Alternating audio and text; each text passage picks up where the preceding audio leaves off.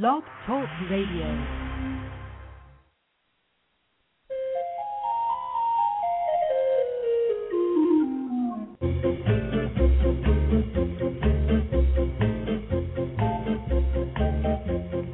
Saturday morning. I'm Marie Hulett, and I thank you so much for waking up early and joining me here on the Pet Place Radio Show here on AM 540 and 1260.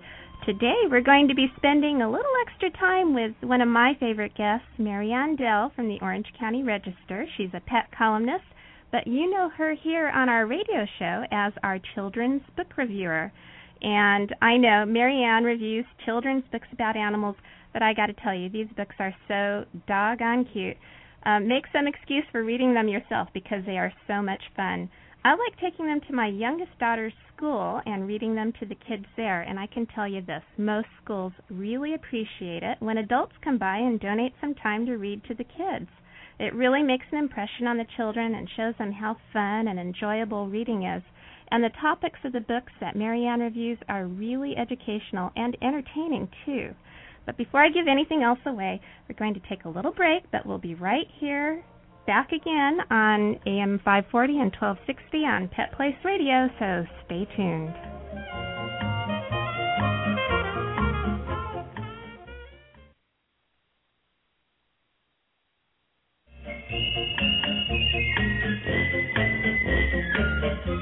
Welcome back to the Pet Place Radio Show. I'm Marie Hulett, and now we're on to a very special show today where we're going to talk the whole show with my favorite guest, Maryanne Dell. Hi, Maryanne. Hi, Marie, my favorite radio host. How are you? I'm doing really well. Hey, I know that you have read some really fun books about animals this week, and I was wondering if you could share a little bit about those books with us. Of course I can. I've got 4 for us to talk about. Oh, cool. All wonderful. Okay. First one is just a beautiful book. It's called Samsara Dog. Okay. By Helen Manos, illustrated by Julie Vivas. The publisher is Kane Miller. It's $17.95, and it's for ages 5 to 8. Okay. And it's a little unusual. It's about reincarnation. Oh, wow, with a dog. Yes. Okay. Manos is a practicing Buddhist, and she teaches us about one of her religion's key tenets, and that's reincarnation, with this story of Samsara Dog. It follows him through many, many lives. He starts as a street dog. He's an airport detection dog.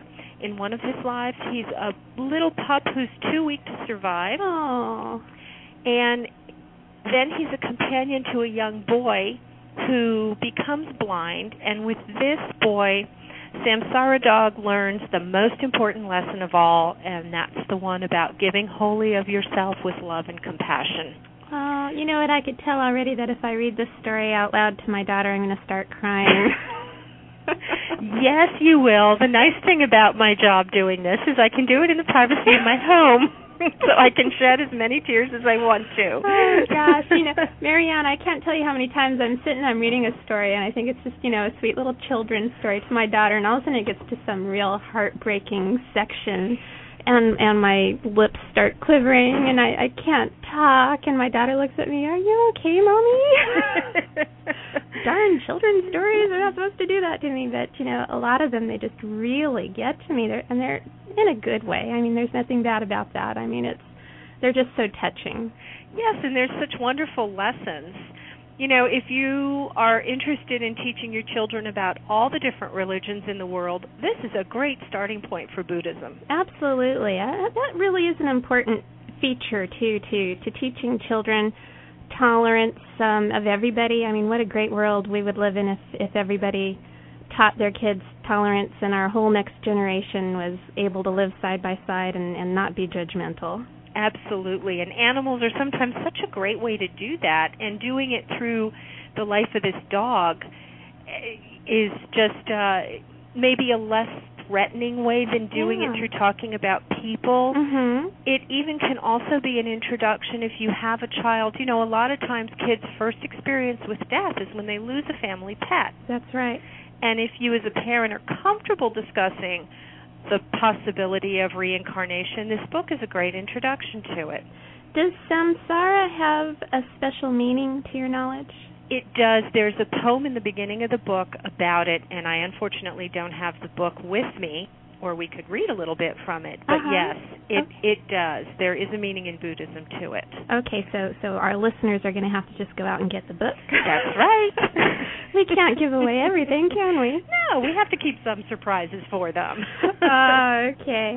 Now, I understand you read another book about the famous Biscuit the dog. Yes, I do love little Biscuit. She's very cute, and she's, the books are for beginning readers, or they're really nice little books for maybe a little bit older readers who are struggling, or for parents to read to very young children who are just starting to read or who haven't started to read yet. Okay. And the latest is called Biscuit's Christmas Eve.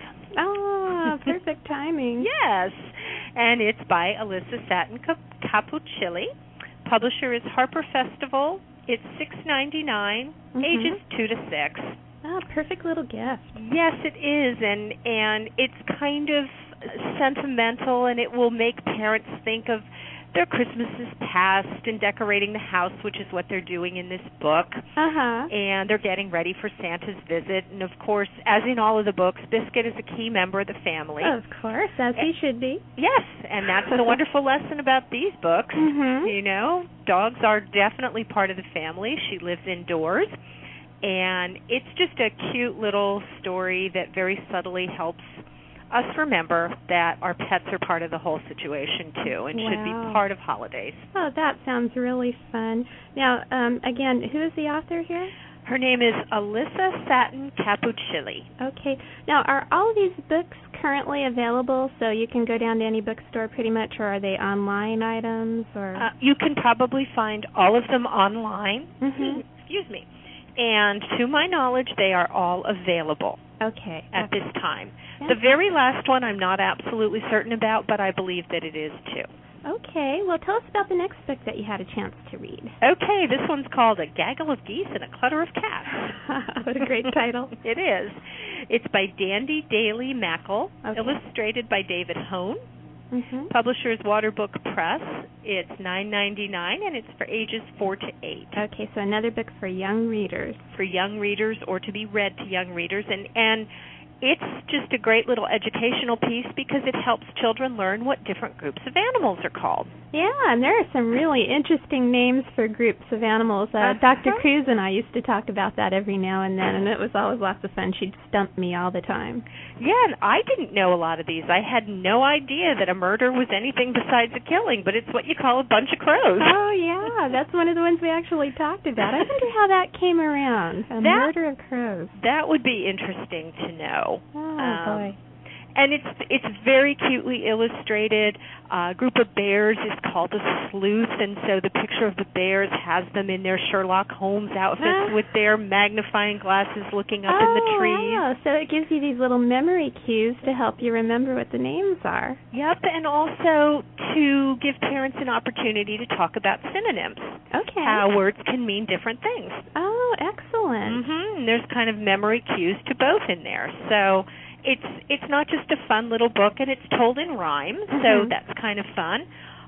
But it's educational, too, and that's the great thing about all of this. Oh, how fun. It sounds like a great book for small children. And the cool thing about that is when you're a real little kid, your brain is like a sponge. Yes. And you end up remembering all these things. So, when they're 20 or 30 years old and they're making their first appearance on Jeopardy and they get asked, what do you call a group of crows? They'll know the answer. Alex, I know that one. Yeah. Whereas, of course, I'll forget it next week because I don't have a sponge anymore. I am on that boat right next to you. Hey, let's talk about this next story because it sounds very cute. Alfred's Nose. Yes, I love this one. The author is Vivian Flesher. The publisher is Catherine Teagan Books. Okay. It's $16.99, and again, young readers, ages 4 to 7. Okay.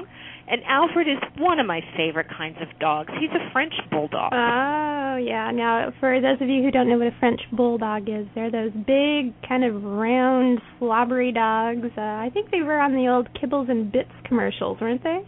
I don't know. They're a typical bulldog, but they're not as big as the English ones. Okay. They're a little smaller than them. They have the pushed-in brachycephalic faces, like the bulldogs, and that's Alfred's problem. Uh-oh. He doesn't like his pushed-in nose, and he doesn't like his little tongue that tends to hang out of his face a bit, which is kind of typical for these kinds of dogs. Sure, but that's what's making them cute. It is what makes them cute, although, of course, it also makes them have some health problems sometimes, which is unfortunate. But the thing is, everyone loves Alfred, but Alfred doesn't like the fact that he's different. Okay. So he tries a bunch of different noses. He gets the illustrations are photographs. So I believe Alfred is the author's dog, and he's been socialized to accept things on his face. And he tries an elephant nose, he tries a pig nose, and he even tries a regular dog nose. Wow. And the thing is, it's pretty funny, but he goes to kiss someone with that regular dog nose on, and he can't do it because his mouth is covered. Yeah. And he realizes, and when all is said and done, that his friends love him best the way he is. That's right, and that's how it should be, shouldn't it? That's right, and there's a lovely lesson to teach children. Just because you look a little different doesn't mean there's not a lot of you to love. Oh, wow. What a great story, and what a great lesson. Maryanne, I have so much fun talking with you, and I'm so glad you're going to be able to stick around and talk a little more, and I'm wondering if we could talk about some holiday pet safety tips for when we come back from the break. Oh, that would be a great idea. Okay, well, listeners, stay tuned. We'll be back on AM 540 and 1260 with some more chatting with Maryanne Dell, our pet columnist and book reviewer from the Orange County Register.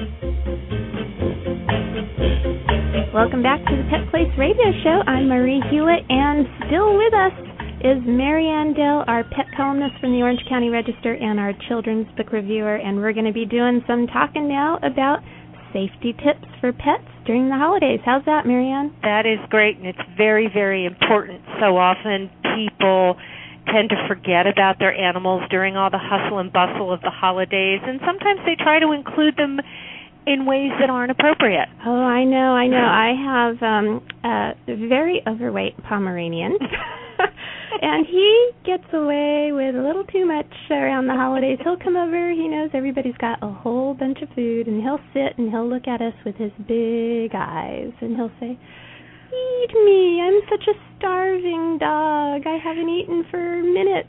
Please." This is just fur. I'm fluffy. You must feed me. Yes. And of course, everybody in the house will give him little knickknacks off the plate, even though I'm saying don't give the dog any treats off your plate. Don't feed him. Don't feed him. And my mom is the absolute worst.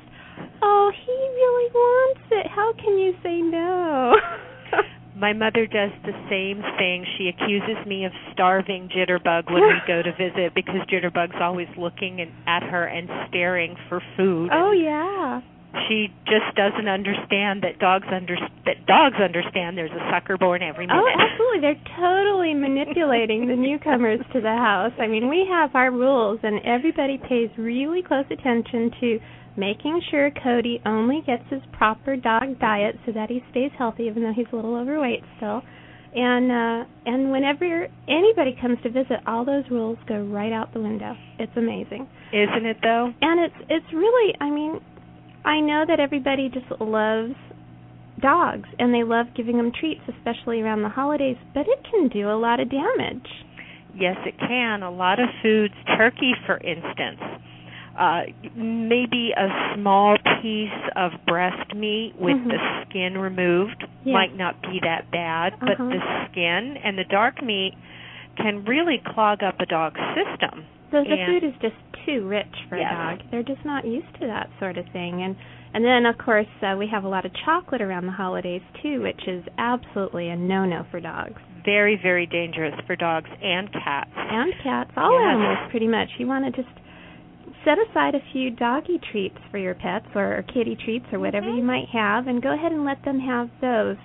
but don't share off of your plate. And you know, another thing, Maryanne, about having a company during the holidays is the fact that the door gets opened and closed a whole bunch. And what's your advice about that? Well, unless you have a dog who's really well trained, and I would say that 95% of the people who claim their dogs or cats are really well trained to not go out the door when people come, don't really know their animals that well. Mm-hmm. And the other thing to keep in mind is if your animal is good when, say, one friend or a couple come over, it's a completely different thing if your house is full of people during a holiday party. Sure. Mm-hmm. And so I would get my dog used to a crate. Crates are marvelous things. And when you have a party, let your dog go in the crate and make sure that when he or she comes out, the doors are all closed. Yeah. The ones that lead into public areas, certainly. If you have a fenced backyard, that's fine. Your dog can go out there. Or conversely, you could put your dog in a separate room or your cats where you know they'll be safe, where people don't go, a bedroom, say, or an office or something like that. I'd get them used to being alone in that room before the party. Sure. And put something that they can interact with in there, maybe a stuffed Kong, or if it's a cat, a scratching post, or, you know, a feather stuck to something that they can bat at, something they can play with to keep themselves occupied. And if they're especially stressed when people come over, I know I have one cat in particular who just hides when people come over. I like to put him in the farthest room away from where everybody is going to be, close the door, and play soft music for him, and just have his food and his water, and that way he feels safe and secure and not stressed out so much. And then I make sure nobody opens that door and nobody goes in and tries to pet him, especially little kids who are coming over who don't necessarily know how to handle animals. Absolutely. That can really, I mean, when I worked for animal control, we used to get quite a lot of bites that would occur around the holiday season because little kids would come over, the adults would be busy with their visiting, and they wouldn't be adequately supervising the kids, and the kids would be getting their faces into the faces of the family pet and getting into the food dish when the pet was getting into the food dish, and then we'd have some pretty nasty bites that would happen, and that's the last thing we want for anybody, for the animals or for the people during the holiday season. Absolutely. People don't realize that what normally is not that stressful, again, maybe having a couple friends over, can be completely different when you have strange music, people drinking, and so maybe getting louder because they're having a lot of fun. And we all know when we have a couple glasses of wine, we often tend to get more boisterous. Children running around. And suddenly, this isn't a fun thing at all for the family pet. Very stressful. Yes. I do exactly what you do. I barricade my dogs off in the upstairs part of my house, and I tell people that they should just say hi to them from there. They're welcome to give them treats over the gate that I set up, but they're not to let them out. And fortunately, all my friends are animal friends, so they understand and they respect that.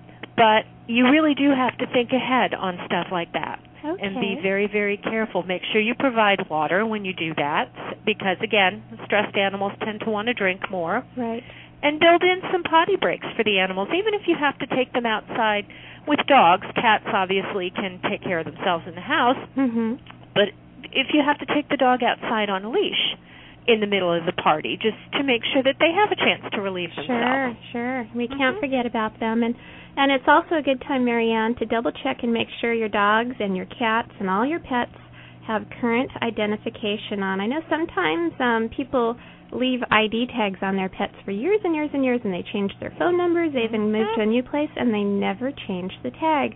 So double-check your tag. Make sure, for one, that you could even still read the writing on it, because sometimes that'll wear out and you can't read it no matter how hard you try. And if you haven't had your pet microchipped yet, this is an excellent holiday gift for your pet. Go get it microchipped, because if for any reason it loses its collar and tag or just has never worn one, if an animal shelter or a veterinarian picks up your lost pet, they can scan it, find out who the owner is, and then get them back home again, and that is so important. Yes, it is. And a lot of animal professionals, smaller rescue groups, trainers, some groomers are starting to get the chip readers too, because those are all the kind of places where people will bring lost animals. Right, and I've heard some amazing stories about lost animals who have made their way back home thanks to a mica chip. I used to know a veterinarian who had a desert tortoise and had mica chipped it, and the tortoise had disappeared.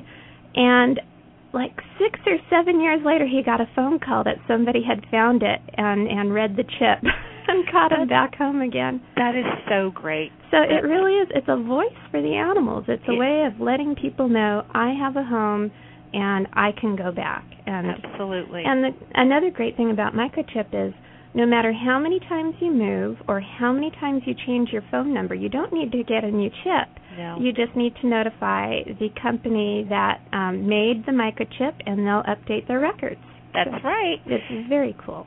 And another nice thing these days with everybody having cell phones is you can put your cell phone number on your animal's tag, and people tend not to change their cell phones when they move unless they move a great distance. Mm-hmm. And even then, often people won't change their cell phone right away. Oh, great idea. And so I know, I travel with my little dog Jitterbug all the time. Mm-hmm. Well, I don't have to worry about getting a travel tag for her because my cell phone number is on her tags. And you always have your cell phone. And I always have my cell phone. And so if I'm back in New Jersey at my mom's and something should, God forbid, happen, somebody would call that cell phone number and I have it right there, of course. That's a great idea, especially for people who are traveling far with their pets during the holiday season.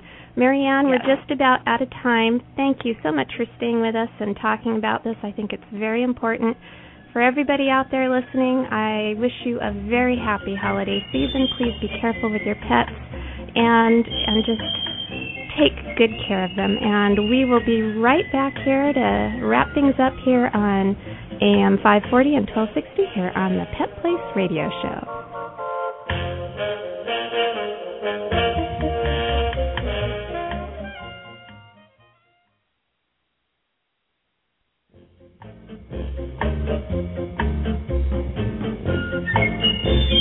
Welcome back again to the Pet Place Radio Show. I'm Marie Hulett, and I always like to wrap up our shows with some fun animal-related events that you can attend, and today is no exception. We've talked before about adopting greyhounds here on the Pet Place Radio Show, and now you can meet some of these majestic and beautiful animals in person. Tomorrow, as a matter of fact, November 25th, from 11 a.m. to 3 p.m. at the Petco, located at 30862 Santa Margarita Parkway in Rancho Santa Margarita. For more information, call 877 Hound Savers, HOUNDSAVERS, or visit www.houndsavers.com. Or you can even call the Petco at 949-888-0478. And thanks to everyone who have written in get well wishes for Fred, who is battling a very serious illness now. Your cards and letters give him hope and strength and are very, very much appreciated. And we also enjoy your comments about our show, and I encourage you to make suggestions for topics or guests, or if you just have a question about animals you'd like answered, please email me at jafari@fea.net. That's spelled JEFARI@FEA.net. This show is for you, and we want to tailor it to what you want and what you need to know. And perhaps we'll feature your idea on our next installment of the Pet Place Radio Show. Now, if our Pet Place Radio Show isn't quite enough of a dose of animals in the media for you, tune in to KDSC on Sunday mornings at 6:30 a.m. for the Pet Place television show, where you'll see adoptable pets and learn some great tips on caring for animals, along with some fun surprises.